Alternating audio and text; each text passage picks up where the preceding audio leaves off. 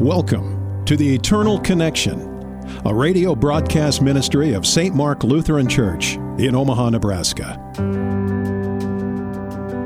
Whether it be through prescribed behaviors, rituals, or practices, every religion in the world teaches that if we desire to know God, it is our responsibility to find Him and know Him. Christianity, however, teaches something very different.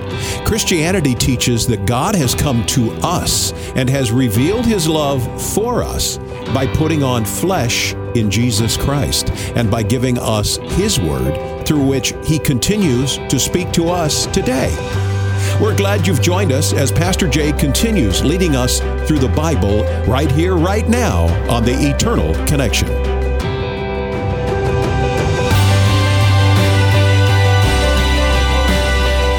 And for the second time in 2024, you are eternally connected. Thank you so much for joining us, everyone. This is Pastor Eric J. from St. Mark Lutheran Church in Omaha, Nebraska. Thrilled that you're choosing to begin your new year with us again as we continue our study of God's Word, His Word that endures forever. As the prophet Isaiah said, at some point, heaven and earth are going to pass away. 2024, 25, 26, we don't know when. Come on, Lord. But Jesus is coming, but what will remain is His Word that never fails and always proves faithful, and that's what we're all about here on this show. As we continue working through the Book of Galatians, a short little book that we're making our way through pretty good. It's kind of like trudging through a short lake of mud. Right. Well, and today's going to be no different. Jam-packed with content that we are pulling apart here as much as we can in 28-minute segments. But before we get into Galatians, we have got to make another announcement about an exciting event coming up, but also a point of clarification. The past 2 weeks, we've been announcing our 200th episode that's going to air on the 28th of January. Yes. And it is going to air on the 28th of January, but we can't also record it on the 28th of January. Big disappointment, folks. We are not a live show. Yeah, we are not a live show, unfortunately. So, although we've been announcing that there's going to be an event associated with that 200th episode on the 28th, we need to record that show before. Right. And so we're going to do that on the night of January 25th, which is a Thursday. And we're inviting any of our listeners that want to come and join us for some food and some fellowship. If you want to meet me or probably more Jason, you want to meet Jason and Chip, then you can come join us at St. Mark Lutheran Church in Omaha, where we're going to have a live studio audience to participate with us in the recording of our 200th episode, including the ability for you to ask a question and have that recorded and aired on the 28th. It would help us if you would RSVP for this event. If you go to eternalconnectionradio.com/RSVP. We have an RSVP form up there for you where you can give us your name, how many guests you're going to bring, including yourself, so we can properly plan for food, and then some just contact information, and then a space to submit a question that you would like to ask, and you can then indicate whether you want to ask that with your own voice over the airwaves, or simply just have it answered by us and attend the live recording. So that's the 25th, Thursday the 25th, at St. Mark Lutheran Church for our 200th episode recording, and we're going to eat at 5 o'clock, and then the live recording is going to start at 6 o'clock. So the 25th at 5 p.m. for some food and fellowship, and then 6 p.m. for the live recording. We look forward to seeing everybody. All right, with that said, we're going to jump back into Galatians. Chip, why don't you pray for us while everybody else turns to Galatians chapter 2, verse 15. Lord, thank you for coming to us who need you so desperately. Thank you, Jesus, for dying in my place, taking what I deserved and giving me your righteousness. Thank you, Lord, for your word, the good news that helps me declare, Jesus, you are my King, Christ who lives in me. Jesus, praise your name. Amen. Amen.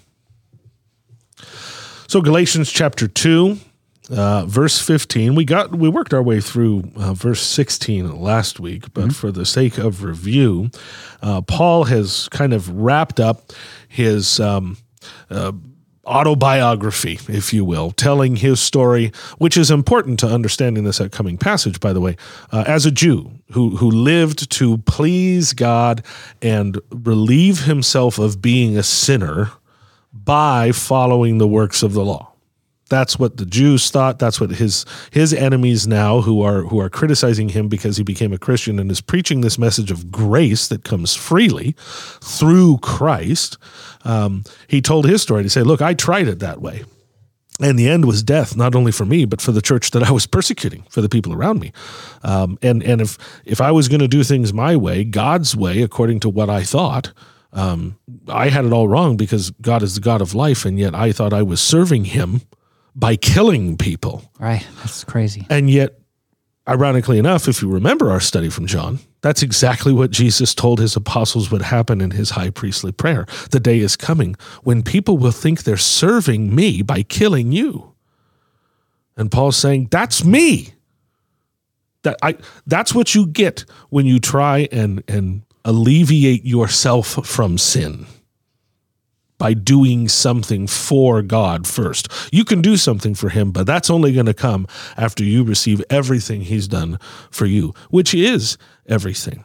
And that's really what he summarizes in verse 15 and 16 when he says, we ourselves are Jews by birth and not Gentile sinners. And remember, he's writing to quote unquote Gentile sinners. Now, Paul is not calling them sinners in a pejorative sense, but the difficult part of this passage coming up is that Paul is bouncing back and forth between his argument to the Gentiles and against the enemies, and then him kind of in his letter to the Gentiles taking on the role of his enemies, assuming their argument just to dismantle it. And he's bouncing back and forth before that. And so when he says, we ourselves are Jews, he's lumping himself in, for the sake of argument, with the very Jews who are telling the Galatians they have to be circumcised. And he's saying, we ourselves are Jews by birth and not Gentile sinners like you, Galatians. Yet we know, even as Jews, that a person is not justified by works of the law, but through faith in Jesus Christ. So we also have believed in Christ Jesus in order to be justified by faith in Christ and not by works of the law, because by works of the law, no one will be justified. And that's a powerful argument not only to the Galatians, but remember, he's arguing against Jewish Christians, right? Who are saying, oh, yes, you can be a Christian, you can be saved, you can come to Jesus, but you still have to be circumcised. This is Peter, who we talked about, waffled, right? Right. A Jewish Christian, and who himself said, we're not justified by the law. So when he says, we ourselves Jews, no, because that's who he's arguing against. People who confessed Christ, and yet who are now saying, yeah, well, it's all grace, except, and you remember, Chip, you referenced that book, Jesus plus nothing. Mm-hmm. That's really what he's arguing against. This is what we know. And it's that simple. You're justified apart from the law. And to go back a little, the Old Testament is where circumcision was first spoke of, right? Yeah, Abraham, chapter 17 of Genesis. Yep. And it was a covenant that was familiar to them back then, a suzerain covenant, which was a one-way promise from a king to one of his subordinates. He's saying, here's what I promised to you, and here's the sign of that promise, without expecting anything back from his subordinates. He was very much bringing his promise to Abraham through the sacrament of circumcision in a way that would have been familiar. So I have given you salvation. God said to Abraham, I'm literally putting my promise in your flesh. So this is how you're receiving that promise. And in the verse we're reading here in Galatians, that doesn't need to continue. No, because it was all fulfilled in Christ. We read it here this past season in Christmas where, Jesus was born. He was perfect. He was raised in the Jewish faith. And we're getting to the text right now where he was circumcised on the 8th day, just like was commanded. and he was brought for purification to the temple where he saw Simeon, or Simeon saw him. So Christ fulfilled that law perfectly for us. And so when he died and gave his blood, that requirement is over. But that change is what they're struggling with here in terms of they don't want that change. Yeah, right. And mainly it's because it's what they've known their whole life. But it wasn't the act of circumcision that was saving anyone. It was trust in God's promise, right? Just like you go back to the Passover. The blood on the doorposts didn't save anyone when the angel of death came. No, the blood wasn't saving them. The blood covered them. And because of the word of God that promised that would make death pass over, death passed over. The blood of that lamb wasn't more powerful than God. No, God's death simply passed over them because they believed his word, that if they did that, it would save them. So it's always been by faith. And that's really Paul's argument going forward in Galatians chapter 2 after he sets that up. And it's important that we get that connection to understand what comes next in verse 17. So again, let me repeat what he says in 16. He says, we know that a person is not justified, mean made right with God, by works of the law. You can't be good enough for God, but through faith in Jesus Christ, who was perfect and who gave us perfect life. So we also have believed in Christ Jesus in order to be justified by faith and not by works of the law. And just to put a cap on it, because by works of the law, no one will be justified. Now that has to ring in your ears before you move on to 17. By works of the law, no one will be justified. Then he says, kind of in a rhetorical question/comment, but if in our endeavor to be justified in Christ and not by works of the law, we too were found to be sinners, is Christ then a servant of sin? Certainly not. For if I rebuild what I tore down, I prove myself to be a transgressor. Yeah, I don't get that. I have tried, I've read commentaries, and when I read them, it makes sense, but then I read this again, and it's like, it's as if I didn't read them. It's just but if in our endeavor to be justified in Christ, right there, that's a little bit of confusing because it makes it sound like in our endeavor, that's something that we do, right? And we can't be justified in Christ by anything we do. So that's a little bit confusing. Yeah, but you're right on the right track. Okay. It's almost as if he's rhetorically asking by making this hypothetical statement. Like, have you noticed those of us that are being justified in Christ are still sinners? Okay. Well, that makes sense. Have it? I mean, because that's what his critics are after, right? You haven't done it. You still have to do more. Okay. Right? Yeah. He's saying, well, yeah, if we're trying to be justified by the law, then it is preposterous to come to Christ. But we're not trying, because if we're justified, then we don't need Jesus. Right. So we're not trying to be justified by the law by coming to Christ. Okay. That's not going to happen. Certainly not. He says in verse 17. That's not what we're trying to do here. Let me bring it to a level that I think is appropriate for our day. Our coming to Jesus isn't a work. Our faith in him isn't just another thing we're doing to tack on to the laws we're trying to satisfy, because his enemies are trying to lump this Christianity into Judaism. Right. Yep. And he's saying, no, that's not what this is. Because if you haven't noticed, I mean, that's his whole argument before, right? Look, guys, I am the chief of sinners. I haven't come to Christ to justify myself. Certainly not. I've come to Christ to be justified. So if in my endeavor to be justified in Christ, I'm still found to be in sin, then are you suggesting that Christ is a servant of sin. Okay, so explain that phraseology. Me becoming a Christian, putting my faith in Jesus, doesn't mean I'm all of a sudden less of a sinner.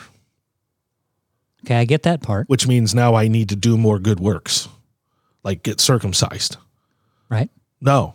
To say that means that coming to Christ means he's a servant of sin. He's making me sin. How? Because I'm still sinning. When I've come to Christ and I say I have been justified. Got it. Okay. I've been made righteous, and yet I'm still sinning. Okay. This is what his enemies are struggling with. And enemies is not enemies, in argument, right? They're arguing against the sufficiency of Christ's grace alone. Okay, so tie that to the fact that we are justified by what Christ did, and yet this side of death, of physical death, we are still sinners. Right, and that's what the Judaizers in Galatia are kicking against. That's why they're saying you got to do more. We don't look justified yet. We're not holy enough. And Paul's saying, in an admittedly difficult way to read, by saying that, you're suggesting Christ is making us more sinful. Okay. No, that's not the case. No. Christ being justified in Jesus doesn't mean you all of a sudden become a better person. This is Luther's point. We are simul justus et peccator. At the same time, we are a sinner because that's who we are in nature. But God has come along and done a work outside of ourselves and made us righteous in his sight because he has placed our sins on Christ and paid the penalty for them. Christ paid the price for our sins. That doesn't mean that we, as John would say in his epistle, we're not yet what God has declared us to be. We will become the perfect righteousness of God in our person and being when Jesus comes back and there's a resurrection of the dead and a transformation of the living. This is a theological term we call declarative righteousness. Okay. We have been made righteous in God's eyes because he has declared that to be the case. Only because of his son. Only because of Jesus. And God's word, if God says it, it is. Let there be light. Light. Let this happen. Let that happen. And it happens because he says. And it happens in his time. Well, and the answer to how can we be righteous and still keep on sinning, it just occurred to me now that as we go to verse 20. Correct. That's where it'll pay off. Correct. And so he continues in verse 18, if I rebuild what I tore down, then I prove myself to be a transgressor. He's meaning if I now say that coming to Jesus is a work of law, if I make my faith my work to satisfy God, AKA in our modern time, have enough faith. If you have enough faith, God's going to bless you this way. If you don't have, quote unquote, enough faith, then bad things are going to happen. Prosperity gospel, works righteousness gospel. Paul is saying, if that's what I'm saying, then I am a transgressor. And he's clearly saying, but I'm not a transgressor because I'm saying I'm righteous. I am justified, not because of me, because of Jesus. Verse 19, for through the law I died to the law so that I might live to God. And I would say that even before verse 20, that verse is the linchpin, because Paul is now making the argument that says, you guys are fundamentally misunderstanding the point of the law. And my life is a living example of that for you. The law, if I thought the law came for me to obey it enough to be saved, then it actually worked the opposite. It resulted in death, not only of the people I approved to be killed, but it was going to be my own. Until Christ came for no reason. I had given him no reason. I was persecuting him and saved me and justified me. So the law wasn't sent to justify. Instead, the law was sent to do, ironically, exactly what I was doing. Kill me. Kill me. to show me that I can't, to show me that if I'm going to get to heaven, here's God's expectations. And in case you were confused, Jesus clears this up in his Beatitudes, right? He said, you've heard it said, don't murder. And everybody in the Jewish community would have said, yeah, that's what God said, don't murder. And now Jesus gets to the heart of the matter. He says, but I tell you, if you've hated in your heart, you've already killed that person in God's eyes.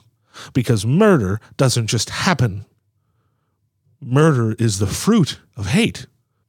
So Jesus is saying, guys, the law was given. When I told you not to kill, yes, that's true. I don't want you to kill.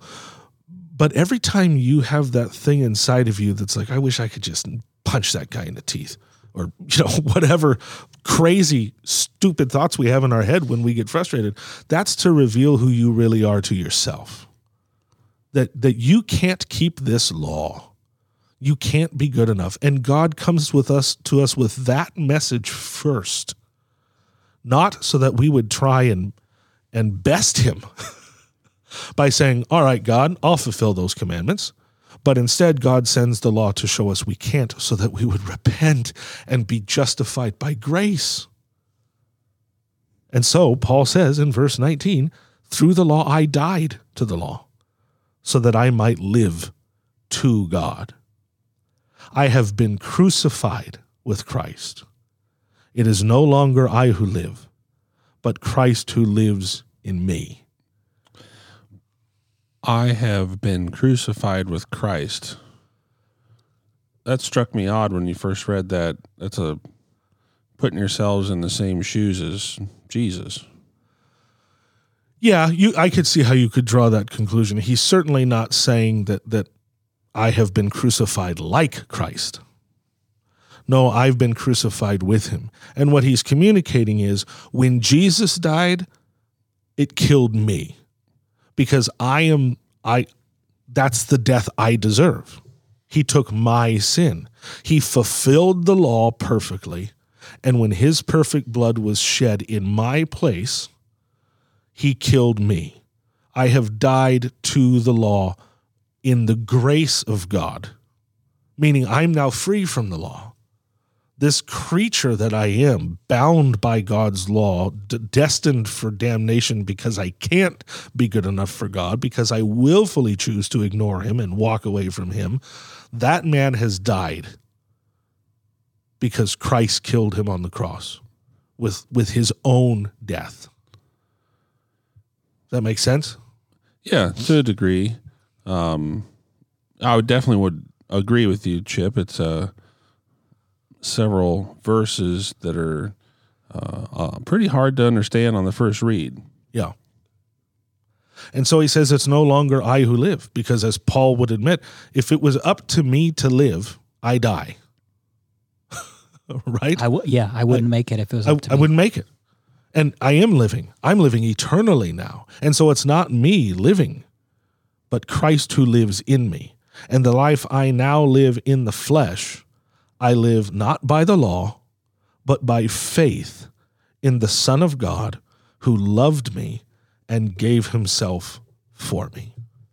So in other words, when he said it is finished, there's nothing else that I need to worry about doing, because I can't and I wouldn't. So because Christ did it all for me, I'm covered by his righteousness, by his blood. So when I say it's not me that lives, it's Christ who lives in me, that is the ultimate profession of faith. It's like, Lord, I know that I'm doomed by myself. You had to do it all for me. You had to come kill me. You had to raise me again and give me eternal life. It's all you. Yeah, and Paul's not just talking about being alive, right? I mean, yeah, those that don't believe in Jesus, they could say, well, okay, it's not you who live, but I live. Well, Paul's like, yeah, but you're gonna die. And if you don't believe in Jesus, then you're not living, because all this will be for nothing. No, if you truly want to live, both in eternity and now, that's Christ living in you. You have to die. And yet that's so contrary to how we think about truly living. We have to do more.